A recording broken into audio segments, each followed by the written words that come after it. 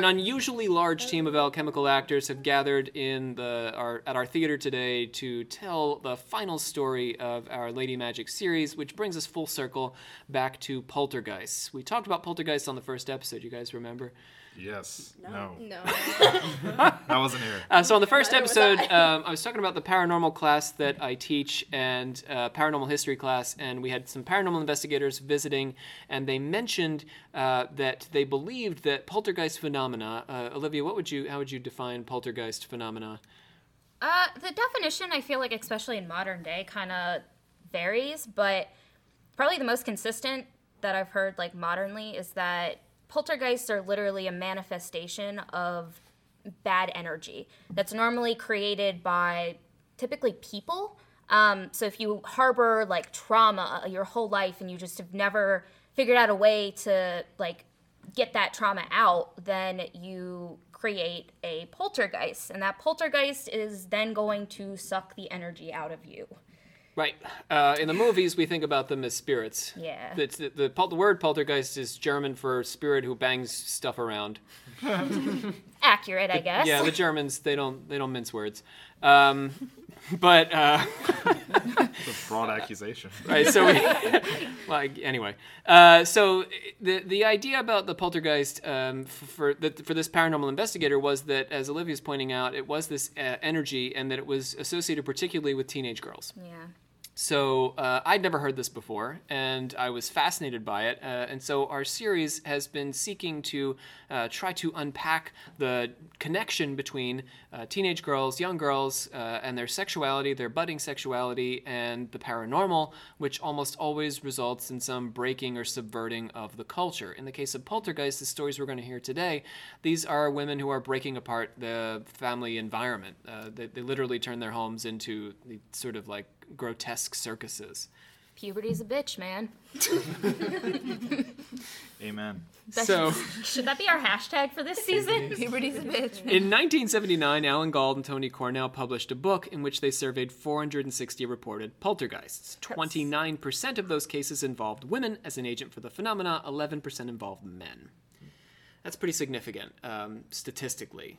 All of the agents, the 40% of the poltergeists that were caused by agents, so 60% they couldn't identify an agent at all, but in the 40% of these cases, the agents were generally under 20. So when an agent could be identified, in the case of a poltergeist haunting, 2 out of 3 times that agent was female under the age of 20. Pretty big odds. Mm-hmm.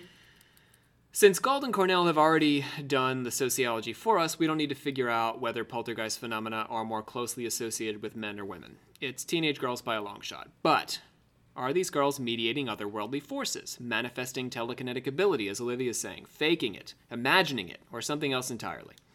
We are going to focus on 5 documented cases of poltergeists involving women today. They are all from the 20th century, although poltergeists are not unique to the 20th century, nor are female agents. In 1526, which is James's favorite year, a monastery was haunted by a poltergeist, whose haunting came to be centered around a young nun named Antoinette de Grawl. These phenomena included soft rapping, the sounds of a feeble voice, and apparitions of a human figure that the nuns identified as a sister of the convent who had died 2 years earlier. Riley, your experience with nuns, is this fairly typical? Nuns are crazy, man. Okay. I mean, nuns have always been scary. Listen, So you're saying nuns are yes. crazy. Yeah. Actually, but yes, in Their worlds are reality, very this was small. very, very, very common. Also because I think it has to do that nuns are very, obviously, like, daily interacting with the spiritual. Like, they've dedicated their attuned. life to the spiritual. Sure. Like, that's That why makes they sense. become nuns. And nobody knows what the Holy Spirit is, and that's what they're It's crazy, man. poltergeists, right? So, Holy Spirit is We are not saying that the Holy Spirit is a poltergeist. we are. We do not endorse the views of James Kaplanis. Here are Call Confessions. TM. Hey, I went to Catholic school. The reason we're focusing on the 20th century, so that's an example from before the 20th century, just to let you know that there are plenty of poltergeists before the 20th century, but we're focusing on the 20th century because these are cases that tend to come complete with more detail to analyze. We're going to look at 2 famous and 3 less famous cases to control for the problem of publicity. Publicity always introduces a sort of motivation to cheat because you're getting famous. So, that's why you might fake some of these phenomena. The 3 less popular cases we'll be looking at are the Sawkey poltergeist in Scotland, the Andover poltergeist in Hampshire, England, and the Jaboticabal poltergeist in Brazil. Say that one more time. Jaboticabal. Or Brazil. Are you looking? No. Jaboticabal. One more. Just one more. I don't think I'm doing it right. One more. Repeat it. Jabotibical.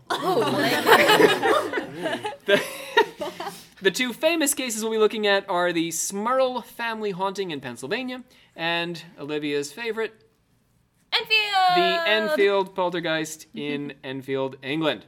Nice. My name is Rob Thompson. I am a professor of occult culture, also theater. I am the Supreme Hierophant of the Secret Order of Alchemical Actors. I'm here with Olivia, our Grandmaster. Hey guys. Also, our cracked team. We've got such a team here for you today. We've got James Kaplangis. Good morning. We've got Shannon Landers. Hello. It is 10 o'clock at night. We've got Savannah Verrett. Hiya. Riley Claxton. It is so late. Jacob Wheatley. Tired. Hey, what's up? On the late night. This is Jacob After Hours. Jacob After Hours. Brandon Walls. Hello. Morgan Chung. Hello. And Ray for the first time. Hello. Oh, and this is Occult Confessions. We,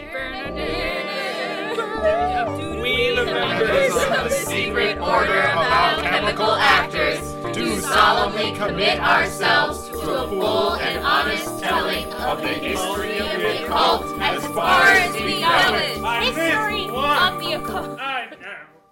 So we're starting with Enfield because of the cases we're analyzing, this is the one subject to the healthiest share of doubt, in my opinion. Olivia will perhaps argue with me. And it helps to shed some light on what good skeptical arguments are against poltergeist so we can see if our other cases hold up. What is it about Enfield that makes it less than perfectly persuasive as a legitimate poltergeist? Olivia, are you ready to fume? Good? You're doing good? Okay. I'm always ready to fume. Neat. I'm ready for Olivia to fume as well. The phenomena that took place in the London suburb of Enfield in 1977, which is a great decade for poltergeists. Okay. It really is. Like half Yeah. of all poltergeists, I think, come from the 70s. Even if you look at a lot of horror films that are based on, Right, it's all the 70s. they all come from Yeah. that time period, basically. Right. Anyway, we're also like making The Shining and The Exorcist. Yeah, 80s were a big time. Janet, age 12, and Margaret, age 13, 2 of 4 children of the divorced Peggy Hodgson, were the focal point of the strange happenings in the home and were accused by skeptics of manufacturing many of the so-called poltergeist manifestations. In fact, the girls confessed to producing some of what investigators witnessed. This scandalized Society for Psychical Research investigators Maurice Gross and Guy Playfair, which is an awesome name. Playfair. Yeah, isn't that an awesome? It's a very British Yeah. name. But both remained convinced that there was legitimacy to the haunting, despite the girls' efforts to fake some of the phenomena, and they engaged in bitter arguments with skeptics in the media through the 1980s on, I don't know, like Donahue and stuff. I always bring up Donahue. It's like my go-to 80s talk show. Does anyone know what I'm talking about? Yeah. White Not at hair, all. big glasses. It began on August 31st when a bureau moved 18 inches across the floor on its own. What's a bureau? Ooh. Like the FBI. and, like, FBI? No, it's a dresser. It's a dresser. So it's just Are there like Not an tax entire bureaus? government entity to try and move across the floor. Rob did not 18. get his PhD. Just say dresser.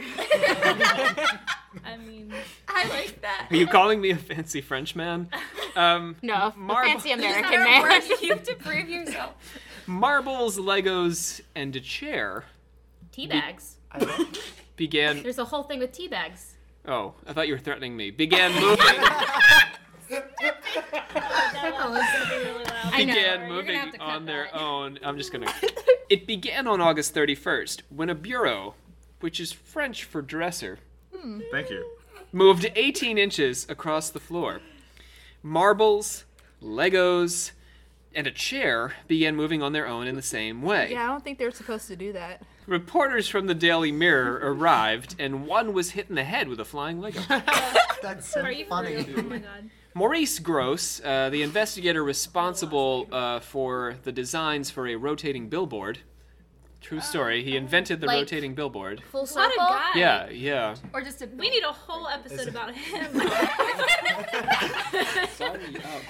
So Maurice was also a member of the SPR, and he took up the investigation and was joined by an experienced investigator, Guy Playfair. So Guy knew what he was doing. Maurice had just invented a billboard and thought this sounded like a good way to Ready to go. spend a few weeks. Or a year. They spent 1 year visiting the house, including 180 individual calls and 25 overnight vigils. The Enfield poltergeist was responsible for a whole bunch of phenomena, but we'll just hit on some of the highlights so we can get down to what makes this haunting so controversial. Janet levitated a few times. Just a few. As you do. Margaret was held down by an unknown force. as James is right now. James is currently being held down by an unknown force, and It's Olivia called- is starting it's him with called tea gravity. bags. Small fires started and were extinguished. Poop. Is that it? Wait, what? That's it. That's it. He wrote that in there. Say no more. Poop. Yes, I wrote. My script says long pause. Poop appeared in inappropriate places. Which is, Where are the inappropriate places? it's really any place. Any place This is just my house. that doesn't flush. Oh. With just babies? That's what happens. Legos flying, small fires, poop. That is literally my home. Should we call someone? In December, Janet started to produce an otherworldly voice. The voice claimed to belong to a Joe Wilkins. Mr. Wilkins had been the previous occupant and had actually died in the house. The voice was hard swearing. He said things like poop. And he claimed to sleep in Janet's bed with her. Scandalous. Yeah, creepy. I think that's illegal. Janet young produced years. the voice, somewhat muffled, even with her mouth taped and full of water. So that's some... Because she used to do ventriloquy. Ah. There's a whole theory because she would she took these like lessons through her school or something on ventriloquy. Yeah, they offered Montessori that when I was schools. It was a in weird What time. class would There back also, then? there's like suggested to be a lot of bias because the dude that what was his name that ends up like being with them long term kind of was he got very close to the family. And the daughter, I know especially the younger one, got very attached to him. And even the mother kind of got a little bit like on and off attached. It all boils down to a common complaint relative to poltergeists. Nothing that Gross or Playfair observed could be proven beyond a doubt to have been produced independently of either Janet or Margaret. This in contrast to somebody like Maggie Fox, who left the house and still the taps continued, right? The voice is creepy, makes for good television, or in this case, a movie, The Conjuring 2, The Reconjuring. But it's impossible to say whether or not Janet is producing it, or Margaret for that matter. Ventriloquism is, as Olivia has pointed out, very difficult to rule out, although it would be a pretty neat skill for a child that young to be able to produce a voice straight from the diaphragm. Right? Because she'd have to be. Deep. Yeah, Yeah. if your mouth is full of water, you have to produce it from the diaphragm. And so she was able to talk from her diaphragm, which is pretty cool unto itself. But the poop, not cool. Not cool. Not cool, Janet. Not cool, Janet. I feel like our 12-year-old listeners at home are like really excited for this episode. Like, just- Hashtag not the poop. But Janet. we've, incidentally, episode 1, we said anyone under Please. 13 shouldn't be listening to. Anyway, They're rule breakers. They don't listen though. there was also some significant psychodrama afoot, which Olivia's alluding to, which doesn't necessarily disprove the case, but it throws some doubt on it. Gross had lost a daughter named Janet in a motorcycle accident, and here was a little girl named Janet who had been separated from her father in a nasty divorce with daddy issues, and here comes substitute daddy, who how just so about happens to have a that? dead daughter with the same name. And how else to keep them around but to keep making So the skeptic psychodrama theory, which are some of my favorite words thrown together, and I'm borrowing from an article in The Guardian by Deborah Hyde here, goes that Janet had heard about poltergeist phenomena produced by Matthew Manning in the 1960s and was driven to seek attention by her parents' divorce. Now, Matthew Manning, interesting guy. As a child, he produced 600 signatures spanning over 6 centuries of historical figures on his wall. So he was supposed to have been able to sign the names of people as they would have signed them 600 different individuals. We're not going to debate the merits of this case. And there is a lot of healthy skepticism of Mr. Manning's phenomenon. He has since gone on to become a psychic medium and a healer, and plenty of skeptics have weighed in. But back to Janet. She heard about Manning and these signatures and his channeling of the spirits, and the argument goes that she decided to manufacture a poltergeist, which won her the attention of 2 men who could serve as surrogates for Daddy. At least one of which was vulnerable as a result of his personal loss. Gross and Playfair set up a camera to take photographs every few seconds and produce some difficult-to-believe photos of Janet levitating. We'll post those up on our website. She really looks more like she's jumping, or making a time jump, because the camera would flash every 3 seconds. So can we recreate the photos? If you'd like, yeah, we can do that. Yeah, Was it like we'll the post High those School on Musical Twitter. pose? Yeah, actually, it was. It looks a lot like that. Yeah, Oh, so with the legs in the air. when you said levitating, I pictured that she was like parallel Flat. to the floor. No, she's like. It looks like So it looks like she's standing up, but like the end in of the air. the opening to an '80s sitcom. Yeah. Oh, well then that's like. There's reports of the girls telling adults to turn around and then pelting them with Legos and blaming the ghost for it. No way. Also of locking themselves in their bedroom to produce poltergeist sounds, or to move furniture around and be like, "Stop it, poltergeists!" Right, of course. I did the same exact thing No growing more. up when I was mad. You would just move furniture and yell, "Stop it, poltergeists!" Basically. Yeah, remember Jacob was the rapping in the wall. I was Any slapping any in the poop? walls. No, that's Good. gross. Yeah, it's gross. That's gross, Janet. Yeah. I'm not saying it's impossible that a legitimate poltergeist appeared in this case. I am saying that the case is too messy to ferret out the truth. Kind of a pun there. Double entendre. Yeah. One way or the other. Reading skeptical reports of this case, I encountered the phrase inattentional blindness, which is the observer's tendency to miss something in their visual field when their focus is elsewhere. That's not what I thought that meant. Whoa, what did you think it meant? I don't know, like you unintentionally became blind. Like you just like. Do many people intentionally? Yes. That's what I was thinking. That's my Nobody problem intentionally, here. except for Oedipus, nobody has ever intentionally And that become. is why I was questioning. We can explain materialized marbles and Legos this way. We can also explain skeptics' failure to witness phenomena that they don't believe exist using the exact same psychological concept. So, lady magic? Question mark. They have, or what people have said is that it might be. Oh, I just lost my train of thought. I don't think it's real. Okay. I don't think it's real. It's not Lady Magic. We like to believe that They're not ladies. they're not The ladies. magic is real, but not the lady. Okay, what I was trying to get at is why couldn't it be both? That's what I was thinking. Like it's the same case to me as like the Fox sisters. Like maybe it's a little bit of both. We're Oh, anxious it's the to processed believe. cheese, right? It's the processed cheese. We're anxious to believe, in this case, that teenage girls are capable of doing supernatural things. Yeah. When there's a tradition of this, as you're saying with the Fox sisters, but they may turn out to be a kind of processed cheese. There's also a woman who we haven't talked about. Eusapia Palladino is one of the most famous mediums investigated by this SPR. We're not going to go into her at length today, but this is just reminding me of her. Eusapia Palladino produced some bizarre supernatural phenomena under test conditions in sort of laboratories with these SPR scientists, but she also faked a bunch of stuff. It kind of sucks that there's always someone faking. Like, like you can't, everybody's like, oh, this is so full crap. But because of like one like person a faking. self-fulfilling cycle. Yeah, there's always Yeah. somebody faking and it ruins it for everybody else. Yeah. I think it's entirely possible that it could be both. Like if something did happen and then these girls that we talked about that have daddy issues and want that replacement, all of a sudden they're Yeah. getting this attention and they're getting that kind of fulfillment that they wanted. In order to keep that there, they're like, oh, well, turn around, we'll throw some Legos. Like, I mean, something could have started this, That's but what the poltergeist. they would get have all done. this attention, they get all of this, fulfillment, and so they want to keep it going as much as they can, and this is what brought them there in the first place.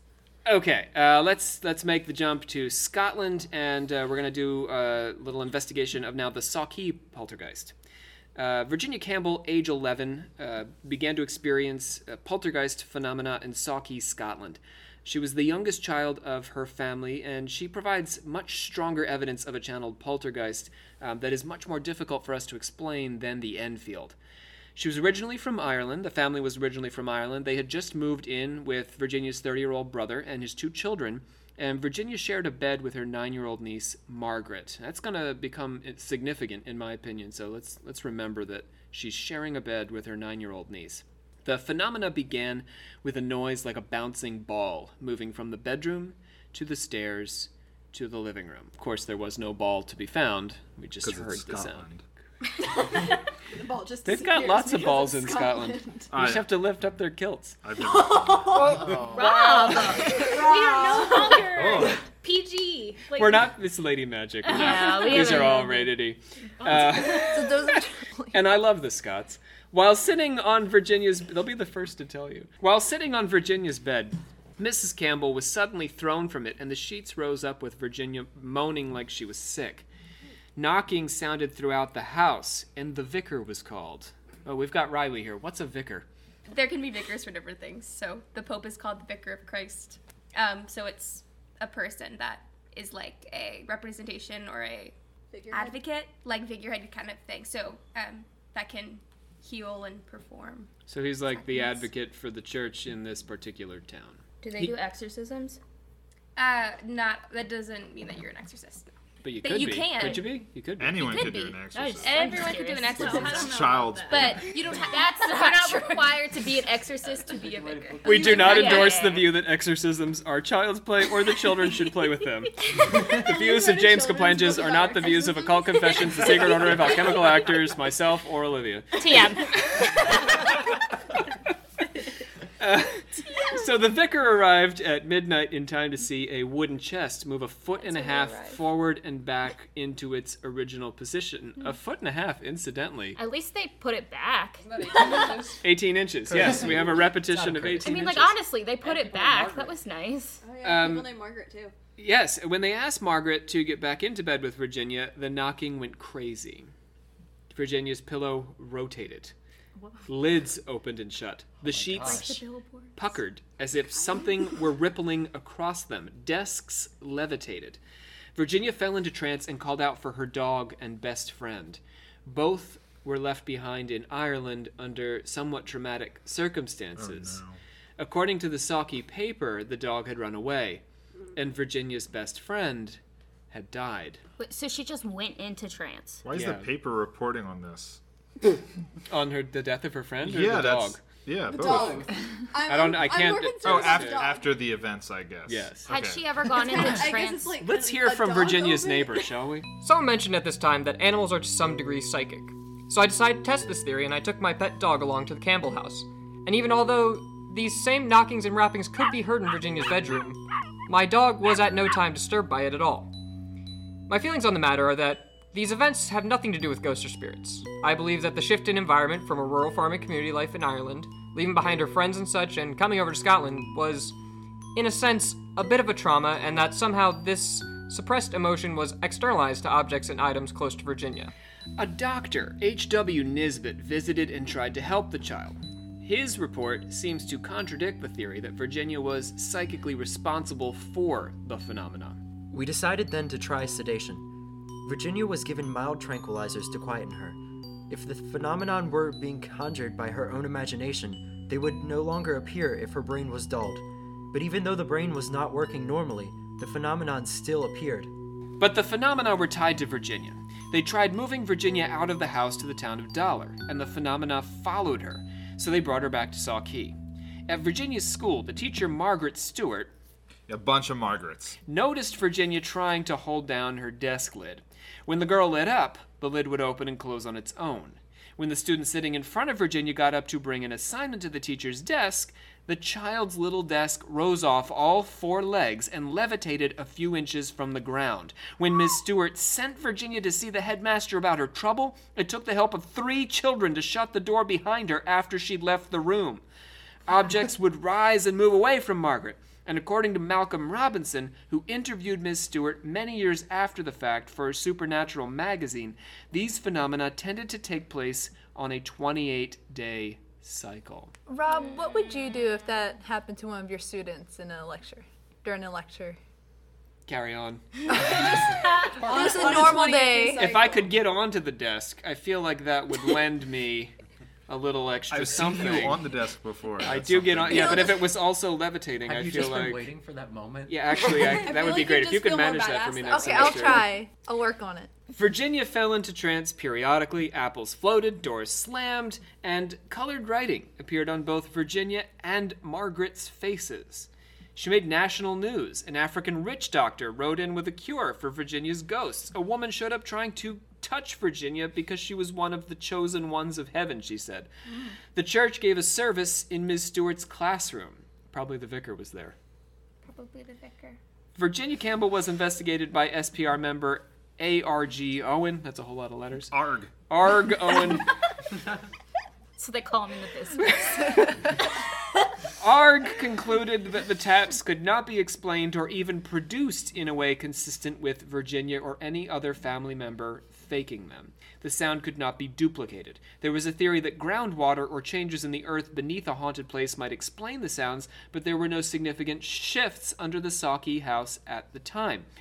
Owen is now the third SPR investigator we've heard from, and we're going to hear from a bunch more before we're through with our poltergeist today. So, Olivia, it's time for our brief history, and we're going to keep it very brief because we have 3 more poltergeists to investigate. Yay! But let's do just a brief history of the Society for Psychical Research. Hurry up. The briefest of histories, James. The SBR was established in 1882. Prominent members included the psychologist Frederick Myers, Alfred Russel Wallace, the co-discoverer of evolution. Yeah, he actually discovered it right around the same time as Darwin, and he pushed Darwin to publish his theory on the origin of species. That's I've never heard of this dude before. Fun fact. And he was a spiritualist. He believed in the spirits. Huh. J.J. Thomson, who discovered the electron. Ooh. It's my favorite part of the atom. That's shocking. I'm gonna quit. Educational reformer Eleanor Balfour, Charles Dodgson, also known as Lewis Carroll, and the poet Alfred Lord Tennyson. Also known as the poet Alfred Lord Tennyson. In its first decades, the Society identified 6 areas of study: mesmerism, Reichenbach. Reichenbach. He makes a mean popcorn. God, I'm going to quit this podcast. Reichenbach's phenomena, which we call auras today. Physical paranormal phenomena, which were generally defrauded by the Society, haunted houses, spontaneous telepathic phenomenon like knowing a loved one is dying or seeing them before or after they die without receiving any actual news, and thought transference, which really dominated most of their research. Haunted houses, for example, were often interpreted as being the product of thought transference. The victim of a haunting was actually experiencing hallucinations produced by another person's intentional or unintentional psychic influence. So that stuff that's been banging around my house? I was about to say you do this all the time to me. Right, well... You flipped it. Right back at you. That's how we talk. Moving into the 20th century, the Society tended to focus on specific gifted individuals who they tried to study under controlled conditions. A notable example was Pearl Curran, who produced novels and poems under the influence of the spirit Patience Worth. Then, as time wore on, the Society continued to study anomalous phenomenon like poltergeists and haunted houses, but became more interested in parapsychology, which sought to demonstrate an underlying paranormal or psychic ability across large groups of people, rather than specific individuals. Special ones. Way to end strong. Yep. Yeah. So, yeah, but basically what was happening, the early parapsychologists were looking for special individuals. They'd get them in a sort of lab setting and they'd study them. But as we moved forward, we were looking for everyone having psychic abilities. And that was the whole Rhine period. And anyway, we'll do another episode on this. Let's move on. Nice job, Olivia. Wasn't the best, but damn was it brief. Well, it wasn't the worst, yeah. Wow. Thank you. Okay, let's move on to the Jaboticabal poltergeist. Bless you. In a little house in a little town 200 miles north of Sao Paulo in December of 1965, bricks suddenly started to appear inside the house. That's not useful. They go outside the house. I mean, I guess by that we don't mean that they were holding up the walls. Like they would just suddenly On the couch. pop up. Yeah, there would be a brick. And that's in Brazil? In the shower. Brazil. Well, That's actually so annoying. A similar phenomena occurred in North Aston in England in 1591, actually, when stones materialized inside the house. This is one of the rare early records of poltergeist phenomena and involved townsfolk seeing phantoms of disfigured or distorted dogs around the property. Sort of interesting stuff, but back to Brazil. The Ferreira family, Spanish is not Portuguese. This would be Portuguese, wouldn't it? Not my language. The Ferreira family called their local priest to have the place exorcised because there were just bricks everywhere. And when Get in our house. These demon bricks. well, like if you roll over in the night and there's a brick there, that'd be Yeah, Morgan has a point. Manual Should they have called a mason? perhaps. yeah. He told the family that their daughter, Maria Jose, was a natural medium and was mediating the phenomena. The stones continued, and eggs joined the mix. Oh no. That's useful, though. But you don't want them together. At least. Maria began to ask the spirits for things, and they delivered her candies and jewelry, which they laid at her feet. Oh. That's Okay, not. that's pretty cool. But this That's just pretty sounds cool. like fairies so I'm far. fine with that. Right, but it's going to take a very cool dark with turn fairies. now. I'm just saying. We've been having fun, but it's about to get Brace unpleasant. yourself. So the bricks were just presents. They're just not good at giving presents. It's like when your cat, gets like a dead mouse and brings it up to the door as a Ew. gift, and they're so excited about the dead mouse, and you don't really want the mouse, but like it's their gift to you. But with bricks, they're laying down with bricks. It's endearing. Dishes, We want picture frames, and furniture Stability. began flying around the house and smashing to pieces. And the force turned against Maria. While she slept, it bruised her entire body and attempted to suffocate her with a cup over her mouth and nostrils. It jammed 55 needles into her heel. Where did he get the needles from? Listen, Where did it get the bricks from? Oh my God. Listen, but she had some really nice jewelry on while it happened. I So- think she should have said thank you. You guys are Listen, maybe horrible. needles This when he story was is going to get so unpleasant and Maybe you're going to if she feel was so a little bad. grateful. In March, you guys are going to be like, feel so guilty for the jokes I was just telling No at this guilt. person. I don't think so. In March No regrets. 1966, her clothes spontaneously caught fire at school. And the same afternoon, Oh my god. her parents' bedroom also burst into flames. Did they die? Or you about to say that? mhm. Sorry. No, they didn't die. They didn't die. They weren't home. Her parents took her to the spiritist medium Chico Javier. Javier was a major figure in spiritism, especially in Brazil. He wrote over 450 books in his lifetime on the subject. You might remember from our series about the Chevalier that spiritists are like spiritualists, but with the addition of belief in reincarnation. Jacob used to be Chico. Yeah. Like spiritualist mediums, spiritists believe in communication with the spirits of the dead, but also that those spirits are on an evolutionary path and return again and again. Javier, for example, called his spirit guide Emmanuel and claimed that the guide had once been a Roman senator and a professor in France. It's true. Impressive. Jacob knows because he was Chico. I was him. Channeling the spirits, Javier told Maria that she'd been an evil witch in a previous life and had killed many, including the spirits speaking to her. This torment was the work of spirits seeking revenge. Well, how would he explain them giving her gifts at the beginning, though? Yeah, the Was gifts. it just like a ha Just ha? to fool her. Yeah, to fool her. Because Maybe they're in bipolar. 1970, Maria drank formicide, a kind of pesticide mixed with soda, and died instantly. She was driven to suicide by the poltergeist. Oh my god. Oh, okay. How now old I was do she? feel a little bad. Yeah, I knew you would. That's the 1970. I gotta do math here. You always ask these freaking questions. I just like to put things in perspective. Yeah, That- it would have been perspective, Rob. 5 years of haunting, so she'd be in her late teens, early 20s. That's a shame. So, but there's two ways we can view this death by formicide, actually. It's possible that she killed herself because she was being haunted by the poltergeists, or... They killed her. Poltergeist. They did put it. pesticide in her yeah. fizzy bubbly. because they Thank you. materialized objects, they could have materialized the poison into her drink. Do poltergeists possess people? I know that kind of happens in the movies. That's debatable. There can be No, ghosts. because they don't really have. If you go with the classic, the actual, I guess what people accept as poltergeists now, they wouldn't possess because they're an advanced ghost. Oh. That's the best way I could. Right. They don't need a Poltergeists are body. usually like mischief makers, right?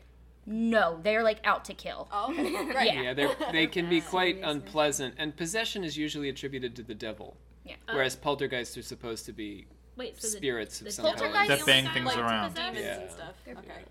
Poltergeists are more like Bangers. with a Z. Okay.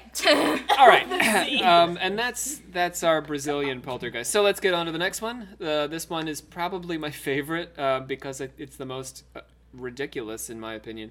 This is the Smurl family haunting. Sorry, the Smurf The family? Smurls. Smurl. Smurls. S-M-U-R-L. And this was a Warren investigation. Ed and Lorraine Warren, two fairly famous demonologists, Catholics with a strong belief in the paranormal. The Smurl family haunting took place in West Pittstown, Pennsylvania over the course of 13 years from 1974 to 1987. Jack and Janet Smurl, another Janet, moved to West Pittstown with their two daughters, Heather and Dawn, after Hurricane Agnes had flooded their homes in Wilkes-Barre in 1972. I can say Wilkes-Barre because I went to college south of there. Nice. I thought it was Wilkes-Barre. Wilkes-Barre. By 1974, they had added two more girls to the family. The poltergeist first surfaced in January when a television set caught fire. Sounds like some classic Poltergeist the movie stuff. Dawn claimed to see floating people in her bedroom. Unplugged radios played. Toilets flushed by themselves, sort of the opposite of the Enfield poop. Bringing it back. They're an OCD poltergeist. This is what happens whenever I go to like the mall because they're automatic toilets, so it just scares me so much. I'm like, it's flushing. Why? It's poltergeist. Poltergeist, and I just run out. Footsteps sounded around the house. Drawers opened and closed on their own. Horrible stenches wafted through the house. Yeah, sure, blame it on the poltergeist. Are we talking like sulfur? The sound of violent arguments pierced through the walls, and rooms would suddenly become frigidly cold. The German Shepherd was picked up and thrown against the wall, Oh my god. and daughter Shannon was pushed down the stairs. I love how the dog upset you more. I was going to say something that this upset everyone else way more than Erlen. No, it's okay. I'm more upset about the dog, too. I'm way more upset about the dog, too. With the ceiling crashing behind Shannon and nearly killing her. Oh my god. So they called in the self-proclaimed demonologists Ed and Lorraine Warren, and that's when things started to get weird, as it always does. When the Warrens show up, things get weirder. Income Warrens. The Warrens really deserve their own episode. We're going to give them one. Their careers and theories of demonology are so fantastically complicated and bizarre. But we're not going to do that today. We're talking about poltergeists. We're talking about lady magic. The Warrens claim that the Smurls were being tormented by at least one demon, which they attempted to expel with holy water and prayer. The Warrens tended to find demons in most of the paranormal scenarios they investigated, so we've really got to leave the demon idea for another day. We're not going to dig into that. But they were a big part of publicizing the Smurl story since they were already nationally famous. Let's hear a bit from Ed. The Smurls are truly a family coming under visual attack. The ghost, devil, demon, or whatever you call it, it is in that home. We're dealing with an intelligence here. It's powerful, intangible, and very dangerous. It was now 1986, and that's when the supernatural sexual assaults began. Yikes. Dawn Smurl, the oldest daughter, had been grabbed in the shower by a presence that also had brushed up against her. Then Jack, the father, was, according to Ed Warren, raped by what he called a succubus. A hag-like woman with scaly skin and missing teeth paralyzed him and rode him to a sexual climax. The weather had been too warm for Janet, who went downstairs to sleep on the couch. That same night, Dawn had a dream that her father was being attacked by a hag-like woman with sores all over her body. This sounds like Rocky Horror. Or The Shining. Yeah, oh, jeez. They had a traditionalist priest, Robert McKenna, perform a series of exorcisms, but it didn't alleviate the problem. When they went camping, the poltergeist followed and threw a trash can at Jack. Back at home, Dawn saw her earrings float up off the dresser and around the room. Janet was attacked by a horned figure who apparently wanted to sexually assault her, and Jack was the victim of a second succubus attack. His legs were scalded in a way that could only be soothed by holy water. Whoa. Jesus. But I mean, like, what were they wearing? What? Are you slut shaming the Snarls?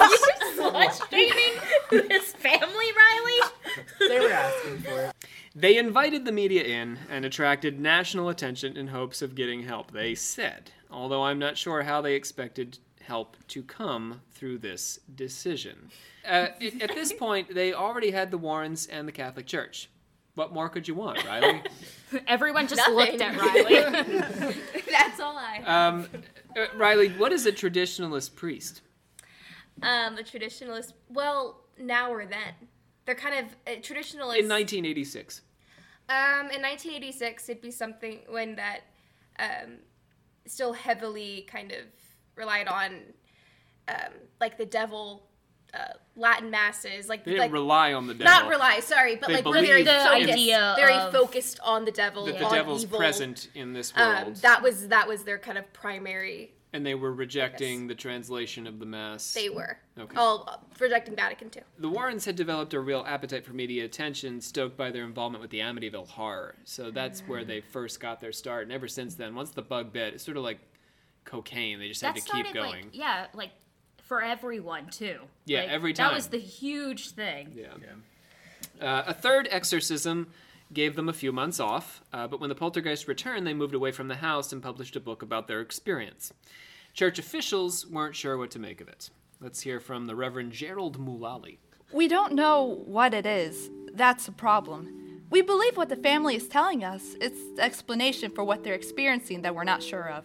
The mentalist, who went by the name of the Amazing Kreskin, visited and said that he'd investigated 200 cases of similar hauntings, and they almost always involved young teenagers. He didn't offer further comment. Allentown psychologist Robert Gordon said, "People often look at demonology to explain many tensions that they experience as individuals and within their families. They should consult mental health professionals that are not looking at them as sick or bad, but will help to alleviate their sufferings." Skeptical investigator Paul Kurtz wondered about Jack Smurl's mental health. The question has to be raised as whether or not Mr. Smurl was delusional or suffering from hallucinations or brain impairment. Mr. Smurl had meningitis in his late 20s, and in 1983 he'd undergone surgery to remove water from his brain. Before the surgery, he'd been experiencing memory loss. Oh no. James has lost it. Is that a thing that happens a lot? Yeah, how do you get water in the brain, Rob? I'm you go not that swimming- kind of doctor. When you go swimming and when you get water That's in your ear. You can't really, it goes in. If you don't I'm get it a out of doctor your of ear philosophy. fast enough. Not of neuroscience. I guess it's not important. You But could take a turkey baster and put it in there and you like get the water out. the point is, Do you know like the neti pots? You use that in your Oh my ear. god. this is a legitimate neuroscientific problem. The point I'm trying to make is perhaps these issues with his brain may have caused his experiences of being haunted by scaly hags. And, You can't really trust anyone's like stories if they've had water in their brain, Or right? if they've been with a hag, you know? That poor judgment. That's what this is. Let's bring this on home. The Andover Poltergeist is our last case for this evening. The Andover Poltergeist first surfaced on Good Friday of Easter weekend 1974. It's the 70s again. At the Anderson home on Collingswood Walk in England, 20-year-old Maria Andrews and 12-year-old Teresa heard tapping sounds in their bedroom, not unlike the taps heard by the Fox sisters in Hydesville, New York, 126 years earlier. This is particularly apt for the Andover case because unlike Virginia Campbell's knockings at Saukee, the family was able to communicate with the taps and elicit an intelligent response, the same way the Fox family identified the dead peddler Charles Rosma behind the tapping haunting. This might be my favorite case from today's case studies, my legitimate favorite case, not my sarcastic favorite case, because the story is familiar, which suggests that the phenomena are repeatable. We saw it in the Fox home, we saw it a bit with Virginia Campbell, and now we're seeing it in Andover. And the investigator who gave the report, Barry Colvin, actually withheld the report for 30 years. Oh. Because the family wanted to avoid publicity, which he managed to do fairly successfully. So this is the exact opposite of the Warren situation with the Smurls. At first, the sisters thought the taps were coming from their neighbors, who they shared a wall with behind Teresa's bed. So Teresa tried whispering questions which a practical joker on the opposite wall wouldn't have been able to hear, and the taps responded all the same. The taps became a nightly routine. After getting into bed, Teresa would ask if anyone was there, and a single knock would respond. One knock was yes, 2 knocks were no. The whole family eventually got in on the act, and then they began working through the alphabet in the way early spiritualists, including the Fox family, had. A is 1 knock, B is 2, etc. Let's hear a bit of this from Teresa. Ask his name. Okay. What's your name? Is that an E?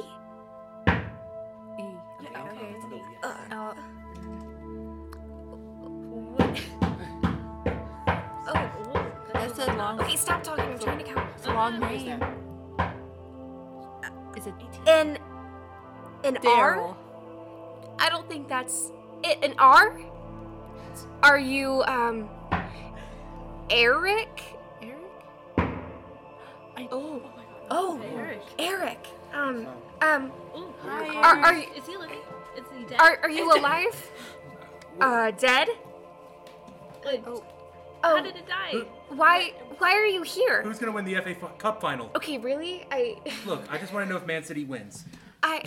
Mr. Andrews placed bets on horses based on Eric's communications. They sprinkled holy water around the room and hung a cross on the window and invited a medium to visit and talk with Teresa. Let's hear from the medium. His body's been buried somewhere under the floorboards. I don't mean to alarm you, Teresa, but it seems to me that the spirit is attempting to possess your body. I understand the family's made it a sort of game to communicate with Eric, but I want to caution you all to be very careful now on for Teresa's sake. On April 29th, the knocks sounded all night and kept the family awake. No amount of pleading could get Eric to stop. The next night, paranormal investigator Barry Colvin was invited to the house. The girls went upstairs to try and speak with Eric, and Eric consented to allow Barry into the room as well. Colvin still wondered if the taps might be coming from next door, so on May 2nd, with Teresa and Mrs. Anderson present, they asked Eric to tap on Teresa's headboard. With some effort, the vibrations and raps were moved from the wall to the headboard. Then they had the raps moved to the bed frame. One night, Teresa was having difficulty contacting Eric, and so Kevin, Teresa's brother, decided to taunt the spirit. Eric, I think you're a bloody great liar. You are, Eric. You're a liar, and you're not underneath the house. And Eric responded with a resounding thud, keeping the tapping up for a while afterward. Colvin conducted a test. He held numbered cards and asked Eric to tap the number.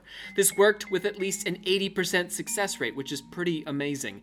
No matter whether Teresa or even Colvin himself knew the value on the card. Colvin attempted to photograph Eric with an infrared flash, but on that he had no success. He tried to get details about Eric's life to research him, but he couldn't make out a message amidst Eric's various taps. Then one night, Eric had a clear message for them. He says, I am here to rest and to stop my bones from rotting. Then on May 10th, after a few days in which the taps had grown less frequent and softer, 15 minutes passed in which Teresa tried to get Eric to tap, but he didn't respond. Eric, are you there? Have you got a message for us? I feel quite sure that he's gone and gone forever. He's passed on his message and no longer has anything to say to us. Colvin visited a Mr. Loveridge, a local historian who had written a book about Andover. There is a record of someone having been murdered by hanging at Drunken Tree Drove around 1890. The Drunken Tree itself, where the hanging took place, was close to Twining's Tea Factory in near Collingwood Walk, where the Anderson family lives. Apparently, the murdered person's name was never recorded. And so it seems that Eric was this particular person, and that Teresa had somehow managed to bring him out, to make him speak, or she provided the means to allow him to tap. That, anyway, is the premise of Teresa's and Andover's lady magic. So, this is it. This is our last poltergeist. How do we tie these together? How do we tie these stories back to our ladies? a lot of things happen in today's episode that we talked about in previous episodes, which The is tappings. interesting. Like the tapping, the rapping. Yes. Right. The sexual assault. Did that happen in a different episode? The Maenads. A lot of Oh, sure. The involvement. I see what you're getting at. So the association of sex with lady magic of some Yes. kind. Yeah. Oh yeah, like Victoria Woodhull was all about sex. Right. Channeling, opening up subversive kinds of sex, that sort of thing. And it was around like puberty time in a lot of them. Right. There were always skeptics. Always skeptics. Always skeptics. Some tragedy in this. Yeah. We had a number of tragic stories that we've explored, tragedies for these girls, but also we've seen some tragic circumstances with folks like Maggie Fox and Joan of Arc. And I guess the Joan of theory that Arc. these women are just doing it for attention and not like they're not actually experiencing these things. A lot of I guess it goes along with the skeptics. Yeah, they belittle the them. taint of publicity. Sure. So what do we think? Is lady magic a real thing? It's gotta be. I'm living it, Rob. For as long as we have documentation for, there's been at least records of or allusions to an association of females in the Met. I kind of feel like since it's a recurring thing, there has to be something behind it. Yeah. I'm going to give my theory that you can comment on it as you please, and then we'll close out for this series. We're going to be taking a month off so that I can have my child. I'm not birthing the child into the world, Congratulations. but I will be catching it. So I need Like a to be baseball, there right? for that, Yeah, and then I first need to game of catch. recover. If Yeah. you need a catcher's mitt, I have at Awesome. least 2. It's quick. I might. You gotta be ready. Yeah. So, this is how I see all of these cases. If we try to look at them together, basically what we're looking at is all of these women are in a circumstance where they have some great work to do, or where they are emotionally troubled or driven in some way. Joan of Arc is driven. Marie Laveau is driven, but at the same time, they are culturally repressed. When we think about figures like all of them, Maggie Fox, our Greek Maenads, Marie Laveau, a black woman in New Orleans, Joan of Arc, a country girl, they have great ambition, they have great drive, they have something inside them, let's say an extra fire in their soul, that their social circumstances make it difficult to express. I think that people find ways to channel that energy through art sometimes, or through war, violence, love. But the paranormal can be an outlet. And so the paranormal surfaces in these cases as an outlet for this overabundance of whatever these women have. And it's lady magic. It's women in particular, because women have historically been culturally repressed. They're the ones most likely to feel themselves in a circumstance where they need an outlet to express that extra energy, that extra drive to achieve or accomplish or solve some horrible injustice in the world. And so the paranormal swings into focus to assist them. I'm not suggesting that spirits suddenly gather around them necessarily, but that something about their energy manifests itself in an occult way. I really like that. Yeah.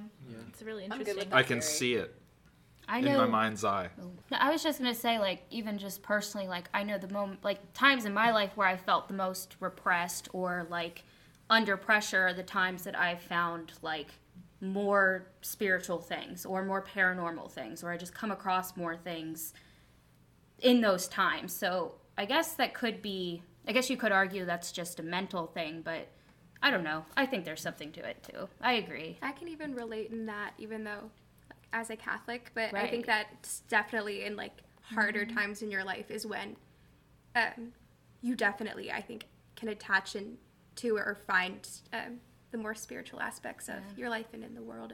And at the same time, I mean, as far as poltergeists go, I mean, the whole thing about poltergeists coming from, like, being manifested from negative energy, it makes sense for these young girls who have lots of negative energy around them, and, you know. All right, Olivia. I think that's it for Lady Magic. Rip Lady Magic. Let's bring it on home. I hereby adjourn and declare closed this meeting of the Secret Order of Alchemical Actors until such a time as we do it again, Season 3! Yes, as I mentioned, we will be taking a month off. When we return, we will be exploring whether or not you have a soul. Yes. Oh, that's awesome. The immortal soul will be on offer, and we will be attempting to discover if it is logically possible for us to be, in fact, eternal. Rob's soul might be sucked out of him during baby month, but... I will get it back in time to do that series. And Yes. then our final series for this year, Olivia is wetting herself in anticipation. Hello, E-rating. Black Magic. So if you just give us a month so that I can have a kid and we can get some stuff together, we're going to come back with some really cool stuff. So today we were joined by, again, James Kaplangis. Goodbye, everyone. Shannon Landers. Bye, guys. Savannah Barrett. Goodbye. Riley Claxton. Jacob Wheatley. See ya. Brandon Walls. Goodbye. Morgan Jung. Bye. And Ray for the first time. Hey. Hi. And also bye. Okay, so it has been a pleasure sharing the Tales of Lady Magic with you all. We encourage you to visit us on Facebook. Please subscribe. Please, please, please, if you can spare $1, if you can spare a dime, there are plenty of bonuses now on our Patreon page. Just give us a buck. A buck a month is all we need to encourage us. And you can listen to interviews that James is doing with some of us about occultism and our practices. And we've got bonus footage from our Wicca episode, all sorts of cool stuff. So, we look forward to speaking with you again on the other side of the month. We'll see you all, hear you all, listen to you all in July. Bye, guys. See ya. Bye.